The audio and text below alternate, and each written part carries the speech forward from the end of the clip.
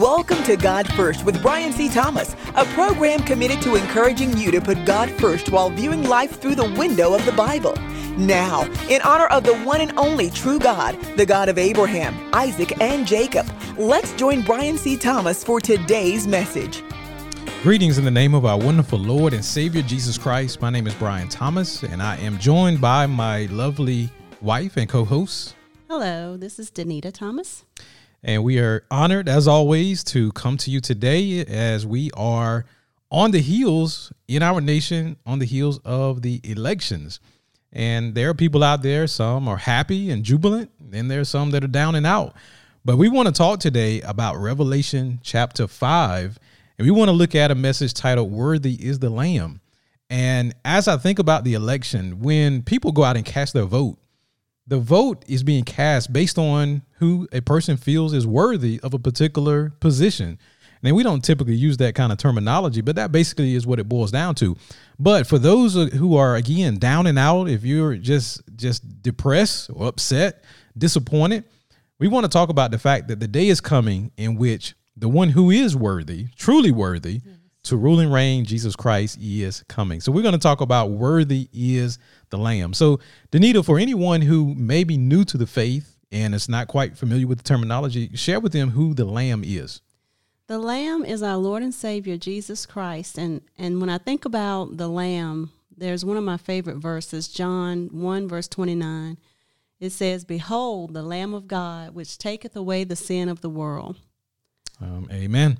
And so the Lamb is coming to rule and reign, and worthy is the Lamb. So we're looking at Revelation chapter 5, verses 1 through 7 today. So Danita, if you could begin by reading verse 1. "And I saw in the right hand of him who sat on the throne a scroll written inside and on the back, sealed with 7 seals. So as we look at this verse 1, it begins with the word "and." So that lets us know that it joins with the preceding chapter, and that's both in subject matter and chronologically.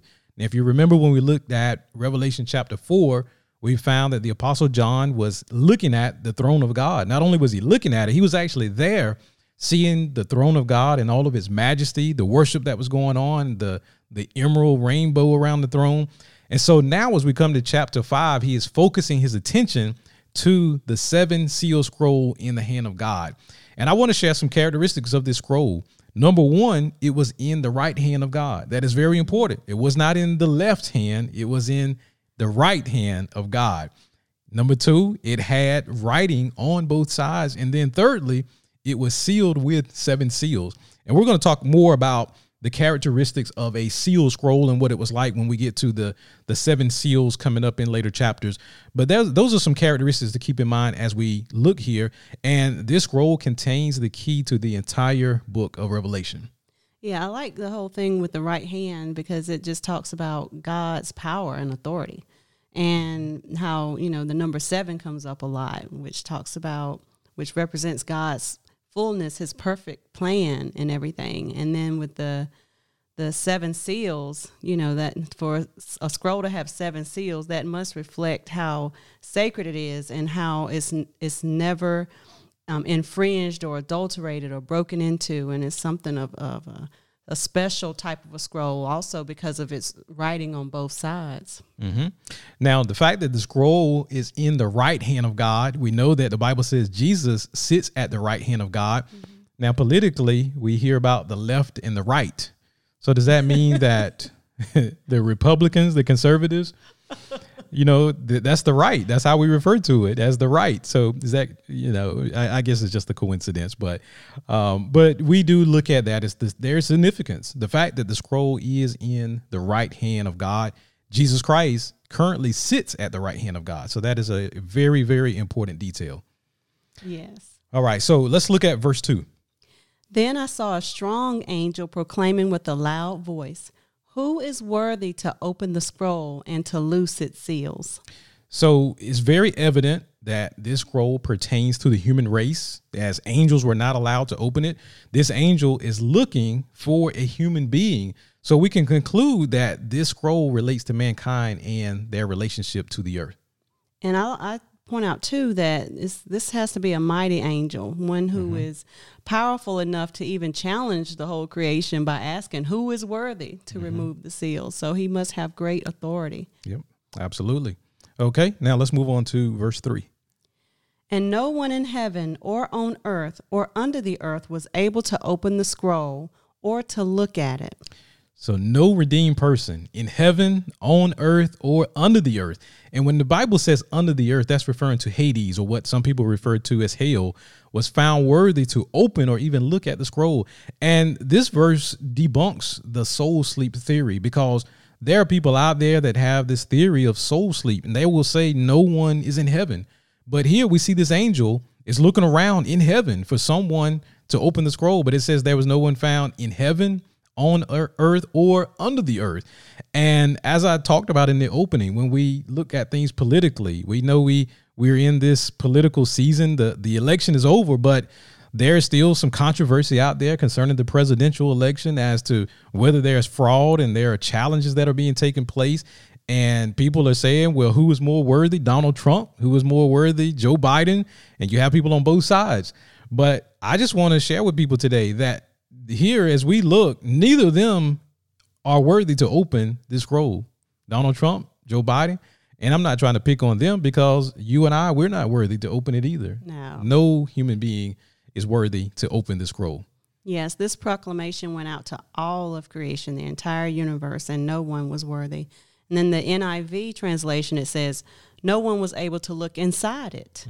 And so we remember the 7 seals that were unable to be broken into. It was the ultimate security for a scroll. It was holy and hallowed. So no one in all of creation was able to even look at it or look inside of it. Yeah, that's a good point, as you said, because it says here, no one was found worthy to open it or to even look at it. So that's very strong language. All right, so let's move on to verse 4. So I wept much, because no one was found worthy to open and read the scroll or to look at it. So what's interesting, the fact that John weeps, it shows the importance of this scroll. Now, remember, John right now, as he's speaking of these events, he's in heaven. He's spirit-filled. He's lifted into heaven, but yet he cries. He weeps. And he's crying not because of the fact that he cannot satisfy his curiosity. You know, some people out there, if there's some information that they want to know and they can't know it, they get all upset and bent out of shape. You know, people that love gossip, and they know that you know something and you won't tell them, and they'll keep pestering you. Why can't you tell me? I wonder who it is. What happened? Well, no, this is not what's going on here. He's having these tears because of the fact that he knows there's a deeper meaning. And this 7 seal scroll is the title deed to the earth. And this title deed was given to Adam by God in the beginning, but Adam lost it through sin to Satan. So John is weeping because he knows that if no one is found worthy to open this seal, then the title deed to the earth is going to remain with Satan unless the seal is open. Yes. And it's interesting too, that as this proclamation has gone out to all of creation, that shows it's almost like he's lost a little hope there for a minute, like, you know, with the weeping and everything, but to know that he's sitting there and no one is worthy, no one. And so that probably has some sadness, and he's in heaven and he's seeing all this authority and all of these beings and everything, but yet no one. It's almost like probably a hopeless feeling that he has. Yeah. And, you know, I want to sort of talk about something here for a moment, because, again, John, he's spirit-filled. He's in heaven, but yet he's shedding tears. And, you know, you hear people say, well, heaven is nothing but joy. And I do believe that. I'm not at all trying to say that there is anything that is negative in heaven. But we see the fact here that he does have some tears in heaven. And we know that when we come to the end of Revelation, Jesus says, I will wipe away every tear from their eyes. And I do believe that there may very well be. And now this is, I'm sort of speculating for a moment. So don't take this as the gospel truth. I'm just speculating here for a moment. But when we stand before Jesus Christ, the Bible says that even as believers, our works are going to be judged. and it's going to be judged to find out if they are anything of value or of substance, what Jesus Christ gives us on this earth. And there are some that the Bible says your works are going to be burned in the fire, meaning no good. And there's going to come a time in which we will be able to see the rewards that we could have gotten had we been obedient to God in the way that he called us to be. But because of the fact that we are not, then there are some rewards that we will not receive. But now we're still going to be happy. But I do think there may be a moment of some tears to say, I could have had that, but I'm not receiving it. But I look at it to say it's sort of like when we take tests in school. 100 is perfect. Everybody wants that. A 95 is great. That's an A, but 100 is even better. So there may be a moment where we will see, well, I could have gotten 100, but instead I get a 95. So that may be a moment. But Jesus says, I will wipe away every tear from their eyes. But it just doesn't pertain to what's going to happen in heaven. It's also the tears that we're shedding here on earth. But I just want to point out the fact that it's interesting that John here, even though he's in heaven, he still has tears. That is interesting. All right. So verse 5. But one of the elders said to me, do not weep. Behold, the Lion of the tribe of Judah, the Root of David, has prevailed to open the scroll and to loose its 7 seals. All right. So as we come to verse 5, we see the characteristics of the Lord. We see in this verse, he is the Lion of the tribe of Judah. The lion is the king of the beasts, and Judah is the ruling tribe of Israel. So this is an indication that Christ has come as king over human affairs. And then we also see in this verse that it says he is of the root of David. So the birth of Jesus was in the family of King David. And this reminds us, as we look at this verse, the importance of the nation of Israel, because a lot of churches today, especially here in our Western culture, we're quite self-centered. We think about things revolving around the United States of America as if God or Jesus, God the Father, God the Son, is sitting in heaven with a United States of America flag draped around his shoulders. We tend to look at it as we are the center of everything. But the Bible makes it very clear that no, God's special nation is the nation of Israel. But the beautiful thing about it is we as Gentiles, those of us who are not of the Jewish nation, by accepting Jesus Christ as Lord and Savior, the Bible says we are grafted in to the nation of Israel. And our ministry, our parent ministry, Blessings to Israel Ministries, we stress the importance of Genesis chapter 12, verse 3, where God said, I will bless those that bless thee and curse those who curse thee. He was referring to Abraham. This is when he was talking to Abraham. He gave him the promise. And this refers not only to Abraham, but to all of his descendants. So I just want to just highlight the fact that a lot of churches today in our nation, we do not put emphasis on the significance of the nation of Israel, but we see it emphasized here in Revelation chapter 5, verse 5. And even in Isaiah, the root of David was prophesied. So Isaiah prophesied about Jesus in Isaiah 11, verse 1. He says, there shall come forth a rod from the stem of Jesse, and a branch shall grow out of his roots. And so Isaiah was talking about that great king who would come from that line of David and rule. And even in Romans 15, verse 12, the root of David is interpreted, and it says, and again, Isaiah says, there shall be a root of Jesse, and he who shall rise to reign over the Gentiles. In him the Gentiles shall hope. And so Jesus, the Messiah, the root of David, is the one who reigns over all, even us, even the Gentiles. And he is the one who is worthy to open these seals. And so once again, he is our hope. And it talks about that in Romans 15, verse 12. He is our hope. So John can stop weeping because there is hope. Yeah, Jesus Christ steps forward. He says, behold, the lion of the tribe of Judah, the root of David, has prevailed to open and to loose the 7 seals. So don't go away. We're going to take a short break. But when we come back, we're going to talk about why it is that Jesus prevailed. How did he prevail, and why he is worthy to open the scroll? Don't go away. You are tuned in to the God First program.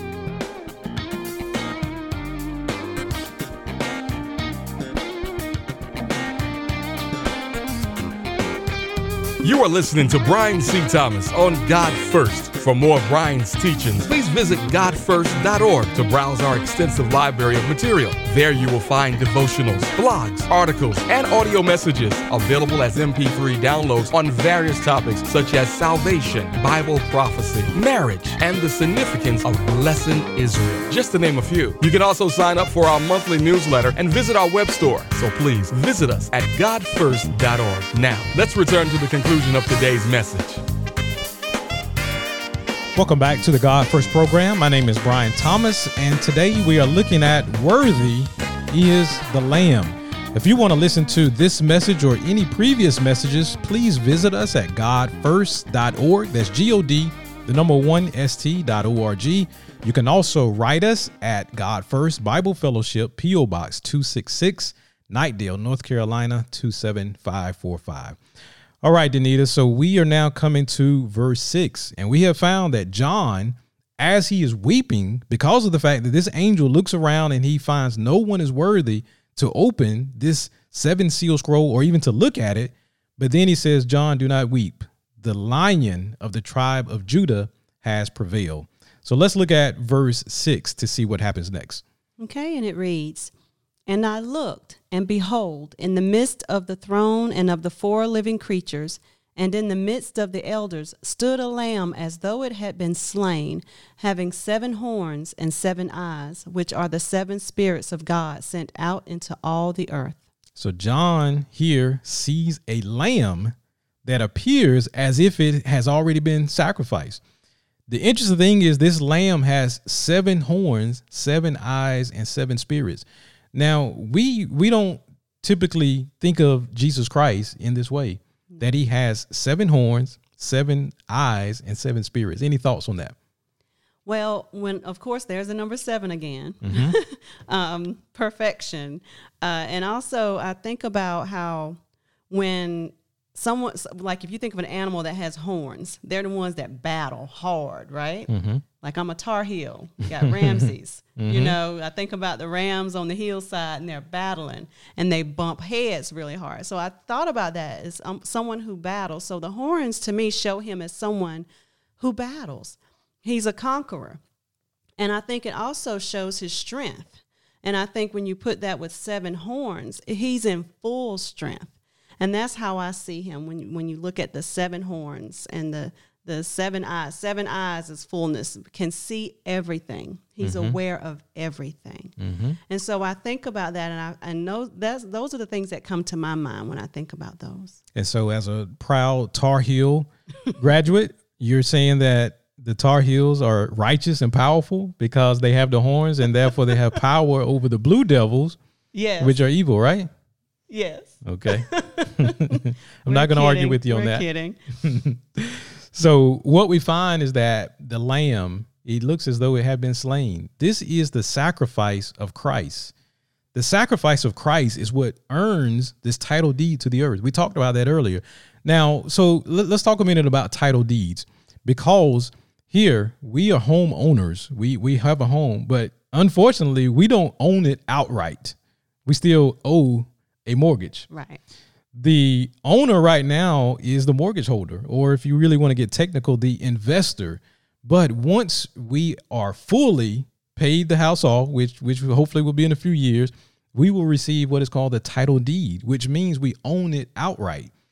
And that is signifying the fact that over these years, we're paying the mortgage, right? Right. I mean, so that lets everyone know legally we have been verified that we are paying the price for this house, and therefore we legally own it.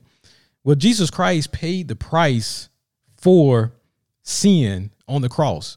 His sacrifice, his death, his burial, his resurrection paid the price for all sin. So therefore he has earned the right to receive the title deed to the earth, because by Adam came sin, but by Jesus Christ came redemption.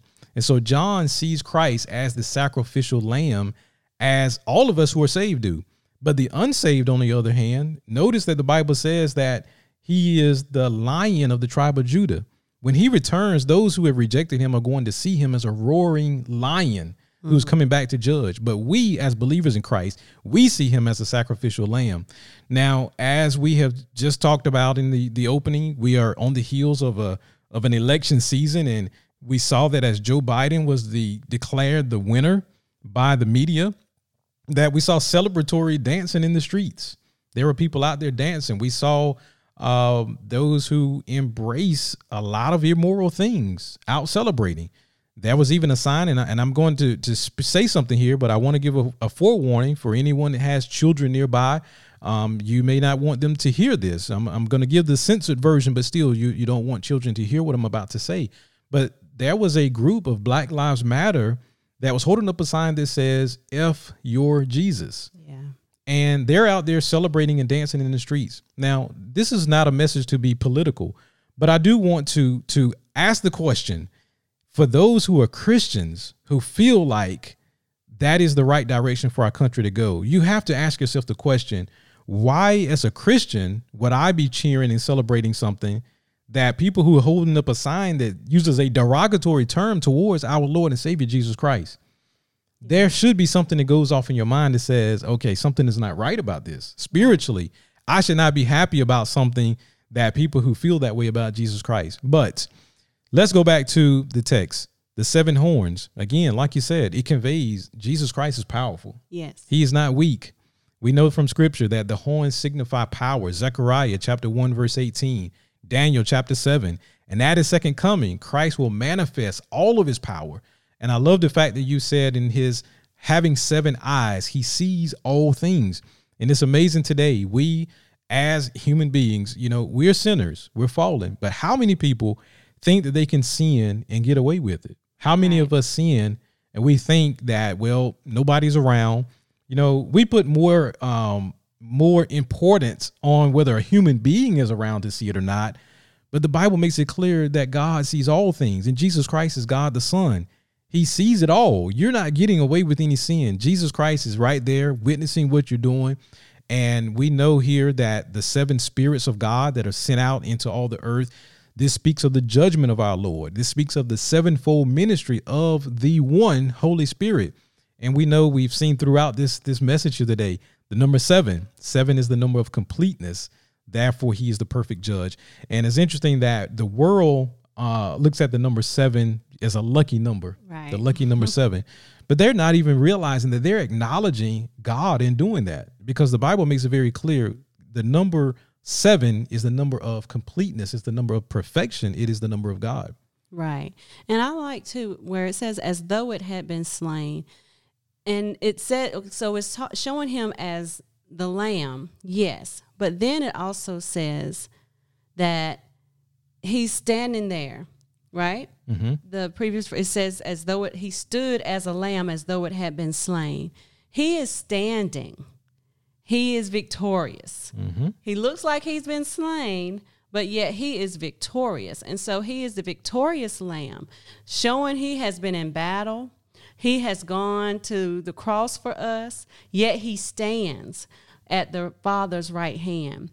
And then I also like how it says that the 7 spirits of God sent. I look at the word sent, and the 7 spirits were sent out. The 7 spirits, the fullness, completion, and perfection, the spirits of God was sent out into all the earth. And so the word sent shows us how the Holy Spirit in all of its fullness of God was sent out into the world, all the world, for people to be able to receive the Holy Spirit, to be able to receive the gospel throughout the entire world. Mm-hmm. Excellent point. All right, so let's come to the final verse, verse 7, the verse of completion, the verse of perfection. Then he came and took the scroll out of the right hand of him who sat on the throne. All right, so he is none other than Jesus Christ. The one who is him on the throne is God the Father. So again, I just want to stress, as I said earlier, do not get discouraged over the outcome of an election. Jesus Christ is coming back to rule and reign. Proverbs 21 verse 1 says, the king's heart is in the hand of the Lord, like the rivers of water. He turns it wherever he wishes. So whether Donald Trump is in the White House, whether Joe Biden is in the White House, God has the power to turn the heart in any direction he wants. And that is why we as believers must never stop praying, no matter what the outcome is. Right. And that is why we must not get discouraged, because God is in control of everything.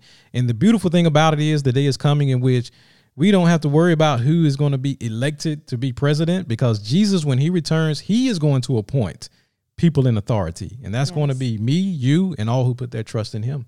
Yes, he is the mighty conqueror. He stands there. And though he's been battling for us, the Holy Spirit has been sent. And we have received, those who are in Christ have received that Holy Spirit. And so our responsibility while we are yet waiting for him to return for his bride is to remain faithful, to tap into the fullness of God, that Holy Spirit, and be able to live in a victorious manner. We should live with an eternal mindset, knowing that we are victorious also because we were chosen to belong to Christ Jesus. And so we are one with him, this big horn, the one with the 7 horns, the 7 eyes, and the 7 spirits of God. Amen. So Jesus is coming to rule and reign. Again, people, don't get discouraged about elections. And I'm not just talking about the presidential election. We've had election for governors, for mayors, lieutenant governors, all the way down. Jesus is in control. Everything is working in according to his plan. And so we stand up, we fight for righteousness, but trust and know that no matter what the outcome, Jesus Christ, the one who is worthy to open the scroll, he is coming back to rule and reign. And I love the fact that you said that we are eternal beings, because I see so many people today, they seem to be holding on so tight to this life. Yes. And they're not thinking about what is to come. But the Bible tells us that compared to eternity, when we step into eternity, when we look back on this life, it's going to seem like a blink of an eye in comparison. We have so much to look forward to because of our Lord and Savior, Jesus Christ. Well, that is going to bring us to the close today. We thank you for joining us. Please come back and join us again next week as we continue to encourage you to put God first. Until then, remember to pray for the peace of Jerusalem. Bless God's great nation of Israel, and to the only wise God be glory through Jesus Christ forever. Amen. Amen.